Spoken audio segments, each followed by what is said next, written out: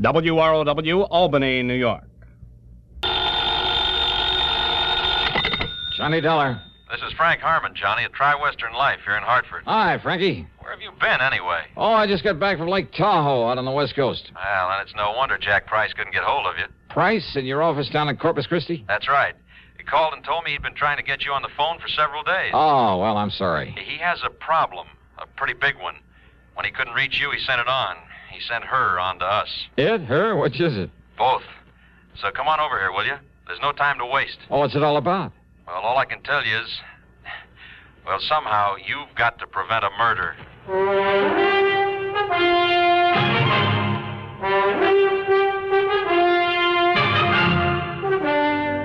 CBS Radio brings you Bob Bailey in the exciting adventures of the man with the action-packed expense account, America's fabulous freelance insurance investigator. Yours truly, Johnny Dollar.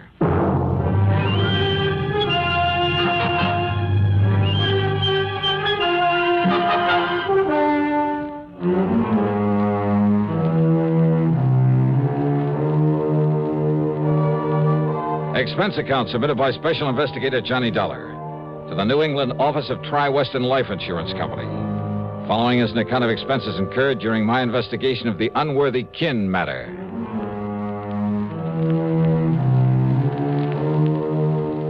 After the Lake Tahoe mess, I was ready for a nice long rest, but a job's a job.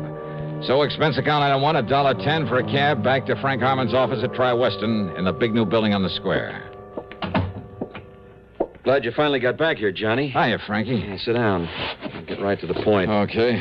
Try to give you the whole story before she gets here. Who's she? Name is Jean Unworthy. Unworthy? That's right. That's a funny one. Well, our little problem isn't very funny.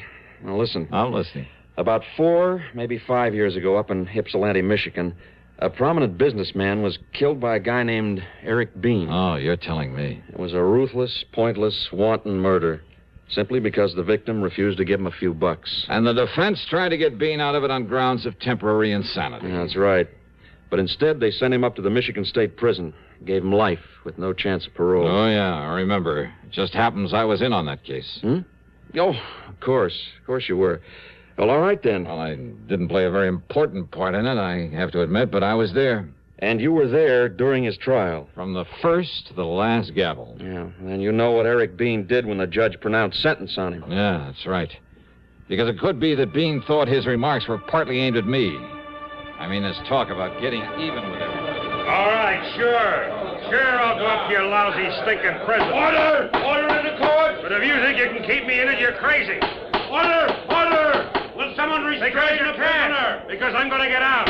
When I do, I'm going to kill everybody that had anything to do with filling me up. Officer, restrain that man. No! Don't take your hands off me. I'm going to kill anybody that had anything to do with it. Order!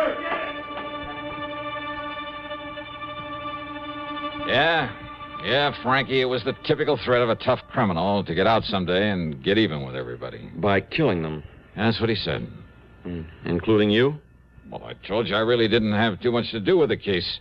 So there's no real reason for Bean to hold a grudge against me. Was there any real reason for the murder?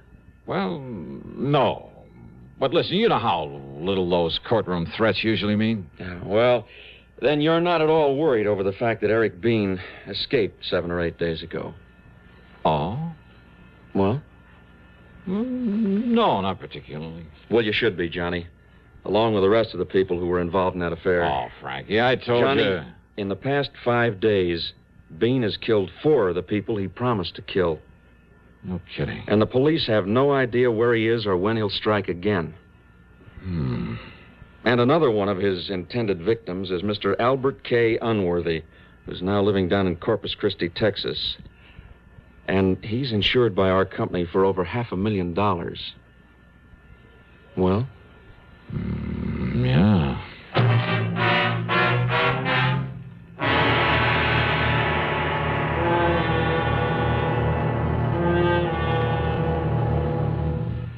Be sociable. Have a Pepsi. That reminds me of a tip I've been meaning to give you. Whenever you buy Pepsi-Cola, get an extra carton.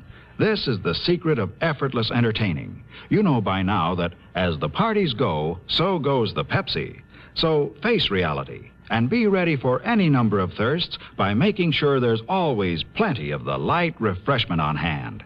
People go for Pepsi because it refreshes without filling and does it in such a good-tasting way. Come to think of it, why not buy a case of Pepsi? Then maybe there'll be enough for you to have some, too. Be sociable, look smart, keep up to date with Pepsi. Drink light, refreshing Pepsi. Stay young and fair and debonair. Be sociable, have a Pepsi. And now, Act Two of yours truly, Johnny Dollar.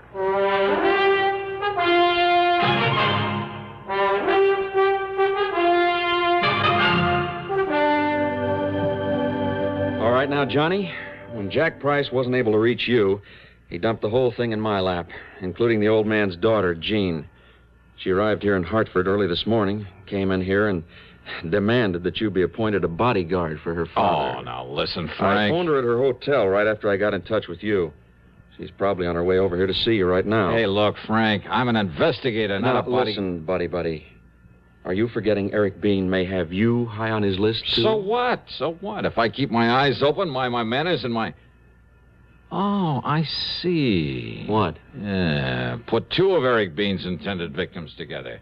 Give him a wide-open chance to kill two birds with one stone, so to speak, and he's almost bound to show. Yeah, so the cops who've been standing by pick him up along with our two bodies. And the company has done a great public service. Hooray. No, that wasn't what I was thinking of at all. Frank, I couldn't go down there to Corpus Christi right away anyway. Why not? First thing tomorrow morning, I have an appointment in New York with an attorney for a deposition in that Lake Tahoe case I just wound up. So you lose a few hours. And what's more, I hate those bodyguard assignments, and you know it. But when such an important client's involved, Johnny... Well, there's nothing but a lot of trouble with an A-number-1 chance of getting shot in the back. Yeah, but don't you see... No, Frank, I'm sorry. If Unworthy wants protection, let him call in the police. They have a very good force there in Corpus Christi. Johnny... And when this dame, this daughter gets here, well, simply tell her I don't want the case. And I mean it, Frank. That's final. That is unequivocally and irrevocably and absolute... Mr. Harmon? Miss Unworthy. Oh, please come in. Huh? Thank you. Yes. Come in and meet Mr. Johnny Dollar. Hi, Johnny. Suddenly I changed my mind. Even as that whole office suddenly seemed to change and take on a strange and wonderful glow. She was, so help me, one of the most beautiful girls I've ever seen. Tall, but not too tall, with honey-colored hair and a complexion that, and a figure that, and a twinkle in those baby blue eyes that, oh, what's the use? The right words simply aren't. Not to describe this one. Wow. Well, sit down, please, Miss Unworthy. Oh, thank you, Frank, but I told you this morning to please call me Jean. Oh, yes, of course. I forgot. And that goes for you, too, Johnny Dollar. Oh, sure, Jean, sure. Can you leave with me right away, Johnny? I mean, for Corpus Christi? I hope you told him how urgent this is, Frankie. Well, yes, I did. Then you will come and watch over Daddy until they catch this murderer, won't you, Johnny? Well, now, Jean... Yes? Well, that is, Yes? Johnny? Well, I have to be in New York first thing in the morning to see an attorney. Oh, well, that's just fine, then. Because I have an early morning date in New York with Madame Olga Marino before I go on back home. Oh? You know who she is? Oh, well, sure, I've heard of her, but I never thought anybody in the world actually had enough money to buy those clothes, those gowns that she designs. Oh, now you're kidding me, aren't you? Well, you know. But I just love having her things. Oodles and oodles of them. Uh-huh. So we'll go down to New York tonight. I'll be staying at the Pierre, so you stay at the Pierre. And we'll have a ball. We'll really do the town. Oh, I just love New York. Well, now, Then tomorrow morning, while I'm getting some dresses and things, you can see your lawyer, and then we'll take off for Corpus Christi together. Jean... But come on, hon. We'll have to hurry if we want to make the 4 o'clock plane to New York. Well, And Frank, dear, thanks so much for finding Johnny. I feel better. I feel that Daddy's safer already. Expense account item 2, $21.50 for a cab and plane tickets to New York for the two of us. With this charmer in tow, well, believe me, it wasn't easy, but I realized that with an important assignment on my hands, I better play it safe and behave myself. So, down in New York, item 3 is $9.50 for a taxi to the Pierre, where I dropped her off, then to the Gotham, where I got myself a room. That evening, the tab for cocktails and dinner at the Pavillon, no less, came to $58.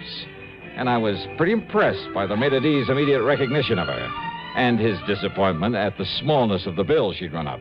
Oh, and tips, by the way, came to $14 more.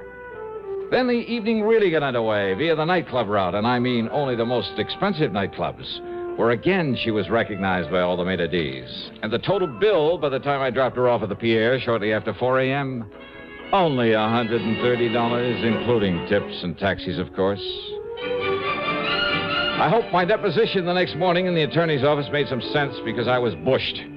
But then, after leaving him on the way back to my hotel, I picked up a newspaper, and I nearly blew my top. Item 5, 6, whatever it is, 85 cents for a call to Frank Harmon back in Hartford.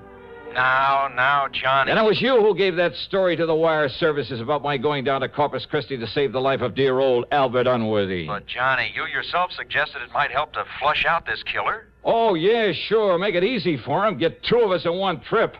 Thank you very much. Item 7, $287.50 plane fare, tips and incidentals for the flight to Corpus Christi. And by the time we got there, well, I don't know. I don't know how to say it. But, well, that Jeannie is not only the most beautiful, the most charming.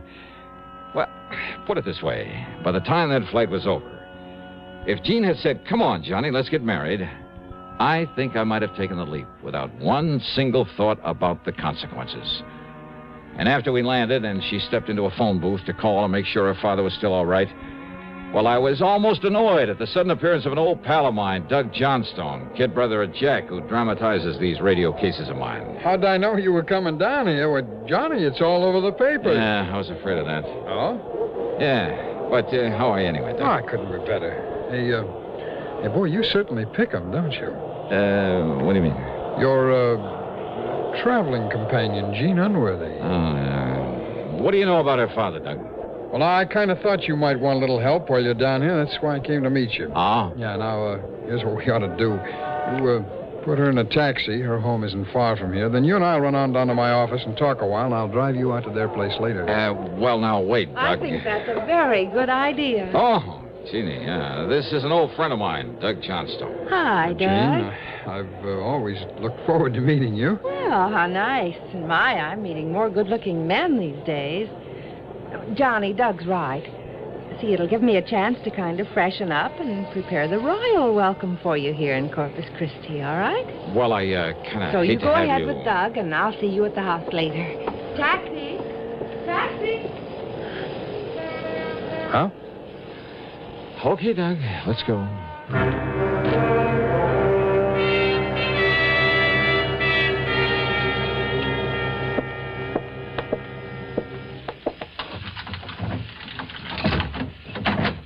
Okay, now, Doug, as you were saying.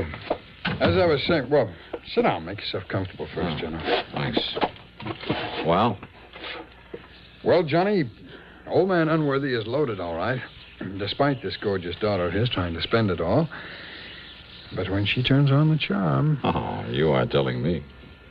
Always a sucker for a good-looking gal, ain't you, Johnny? Oh, now, Mr. Johnstone, sorry. Oh, sure. Jean is different. The point is... Oh, she sure is. The point is, though, that there may be something in the rumor that her old man is getting a mite fed up with some of her extravagant... Johnny, hand me the phone, will you? What's the matter? You think I don't make a good secretary? Oh, this here's Mr. Douglas D. Johnstone's office. Help. Quick. Jean. Yes. He's here. That killer. What? He's here in the house, and he's going to shoot Daddy with a... No. No, please. You killed him. You killed him. Throwing a house party every weekday is no small accomplishment. Ask any housewife who's faced the perils of just one house party with fear and trepidation. But Art Linkletter's been at it so long that he never worries today about tomorrow's house party. And yet they always come out slick, smooth, and hilarious. Art's enthusiasm is part of the reason why. The way he lets his guests take the bit in their teeth is another. So you never know where the fun's going to lead once it starts. Listen Monday through Friday on CBS Radio. Now, Act 3 of yours truly, Johnny Dollar and the Unworthy Kin Matter.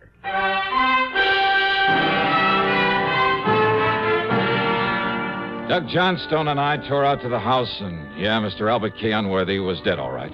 3 neat, clean bullet holes in his temple. His daughter, Jean, was a wreck. One sleeve of her dress was torn. There was a red welt on her cheek where she'd apparently been struck by the killer. Oh, Johnny. Johnny. All right, now, easy. It was so terrible. So awful. So terrible. Okay, now, honey. Just try to take it easy and remember exactly what happened. Why did it have to happen to him? He was so good. So wonderful to me ever since the day that he adopted me, and now he's... All right, take it easy. Now, who else was in here, Jean? Were you in here with your father alone? Yes. Yes, Johnny. I don't know where the servants are. Daddy must have let them take the day off. But this man... Then this horrible-looking man came in. Can you tell me what he looked like? Oh, I don't know. I saw him only a few seconds. But he was short, and he was heavy set, and that thick black curly hair that came down to a point on his forehead. Yeah. Go on, Jean. That strange pale, that pallor. His face was almost gray. After 7 years in the clinic. And one of his ears, it was kind of mashed, like a piece of cauliflower. There was a dirty scar, too, on his hand when he held that pistol on poor Daddy. Oh, Johnny. And his height, his weight. Have you any idea? Oh, I don't know. He was maybe 5'7" or 8. And he was heavy. Maybe 180 pounds or something. He was stocky. You ask me, that fits the newspaper description of Eric Bean almost to a T, John. Had you ever seen Eric Bean before, Jean? No, Johnny. And there was that wild animal look in his eyes. And he came rushing in here with that gun, and I tried to call you, but he knocked me down, and then I guess I passed out. All right, easy. Oh, Johnny, please help me. Yeah, sure. You want to call the police, Doug? Sure. Doug not only called the police, but the family doctor. And after Jean had given the police all the information she could, the doctor gave her a mild sedative and sent her up to bed. By that time, Jean's personal maid had come in, so after assuring her we'd do everything we could. Johnny, dear, don't you see? Now, you may be in danger from... Oh, dear. I guess whatever the doctor gave me, I can't stay awake. We'd come back, dear. Come back.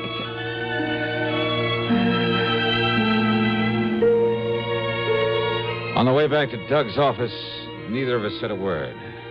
Not until we got inside and he closed the door. And even then we sat there quietly for a minute. Well, Johnny, you like a little drink? No. No, thanks. You have one. No. You, No? Nothing. I just... Johnny, you're thinking the same thing I am. Yeah, Doug, I guess I am. Mind if I use your phone? My call was to the police, not there in Corpus Christi, but in Ypsilanti, Michigan. It's item 8440. I got hold of Sergeant Tim Brower, the man who'd originally arrested Eric Bean, who now again was working on the case. What do you mean, am I afraid of him? Are you, Dollar? Well, I expect I ought to keep an eye out for him. Why, you'd be way down on this list. Like maybe Mr. Albert Unworthy and... Yeah, like Unworthy and Phillips and Mrs. Peterson and half a dozen others. The only ones he's trying to knock off now are the people whose testimony really set him up. But we'll get him before he does. Because he's just crazy enough to have set himself a very obvious little pattern in these 4 new murders. Yeah, what kind of a pattern, Sergeant? All the people around here, and in the order of their importance in the case. Oh? First was the judge, Judge Henry Packham, who actually set the sentence. Okay, Sergeant. Then the chief prosecutor, Mr. Frederick Wallman. Okay, Sergeant, that's all I need to know. Then there was... Huh? Well, Johnny? Yeah, well, I guess you tipped me off, Doug, when you said something about her father getting fed up with her extravagance. Her foster father? Oh, yeah, she told us that herself. Adopted. There was no real blood bond between them. Mm. So, I suppose it's no wonder she was taking him for all she could. And when she found he was going to pull back on the reins... I'm afraid her description of Bean is what stopped me. Too perfect. I mean, when a man suddenly barges in, knocks her down, and fires. Yeah.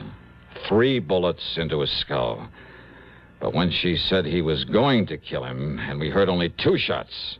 Only 2, Doug. Yeah. Johnny, you want me to go along with you? Just, let me use your car. Sure.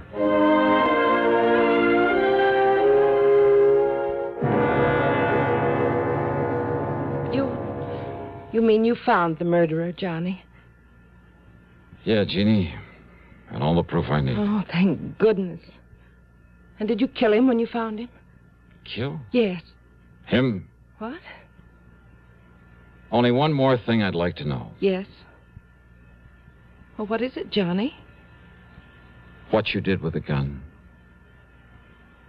Oh. Well? It's out in the little fish pond. Under the library when...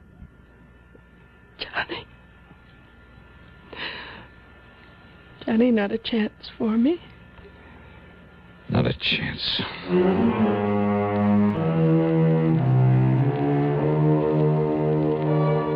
And I learned about women from her. Following Eric Bean's pattern, the police in Michigan were able to pick him up in less than 2 weeks before he could kill again. The expense account, the total, call it $500 even. Yours truly, Johnny Dollar.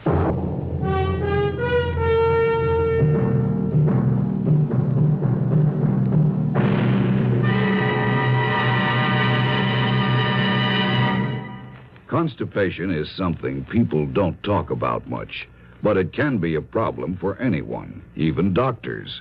And when constipation occurs, it's interesting to see just what doctors consider important about a laxative they might use or recommend. Well, a majority of the doctors we heard from had this to say. A laxative should be effective, gentle, close to natural acting. A medicine that can be used with complete confidence. Now, X-Lax has been popular with many doctors and millions of people over the years because pleasant-tasting chocolated X-Lax is effective. Overnight, it helps you toward your normal regularity. X-Lax is so gentle, so close to natural acting, there's no upset. That's why many doctors and millions of people use X-Lax with complete confidence. X-Lax, the laxative that helps you toward your normal regularity gently, overnight. Now, here is our star to tell you about next week's story. Next week, the What Goes matter is just what it sounds like, a real puzzler. So join us, won't you? Yours truly, Johnny Dollar.